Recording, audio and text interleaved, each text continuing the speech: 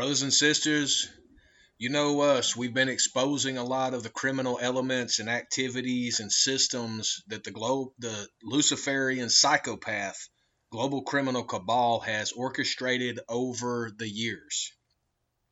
Many of them, some of you might have been born into. Many of us have saw them happening as they have occurred and called them out then, but we're pacified because of the fake news, the propagandists, the paid liars on TV, whether that be Hollywood, fake news, radio, any of it. But one of the things that we know for absolute certain is they have been creating a situation of them against us for many years. And the one that I want to focus on, and I'm going to tell you from firsthand knowledge, my family, on one side of my family, was only third generation American before I came along. The other side of my family goes back to, in history, all the way back to the original 13 colonies. So I see both perspectives of it and have a rational insight on what has been happening. But these economies of illegals, this criminal network that is the modern day slave system, has been pushed upon us, and the veil of secrecy has blinded us from what has been really going on.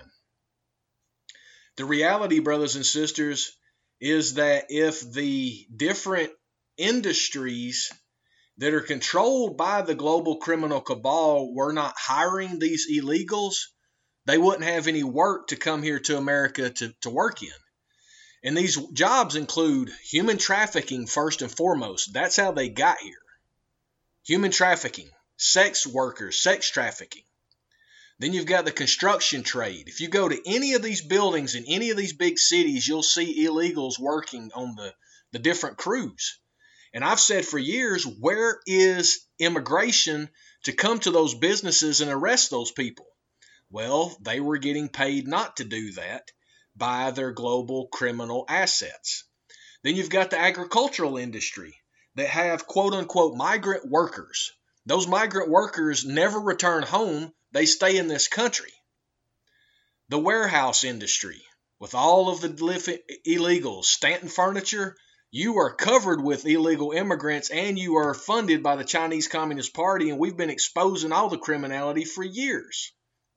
Then you've got hospitality at the hotels with the maids and the cleanup crew, and then the restaurants. All of these industries have been housing illegal criminals for years. Yet they want to tell us that we are the problem, that we are the ones that need to be corrected. It is absurd, and brothers and sisters, we've got to stop listening to it and completely reject it and expose all of the businesses who hire those illegals. And the biggest thing you can do is not do business with them. I know many of them, like the construction and agriculture and warehouse, they don't really have anything to do with consumer facing. But we can go and picket at those businesses, and we can open the doors of the other people to understand that those are actually slave systems that they've created.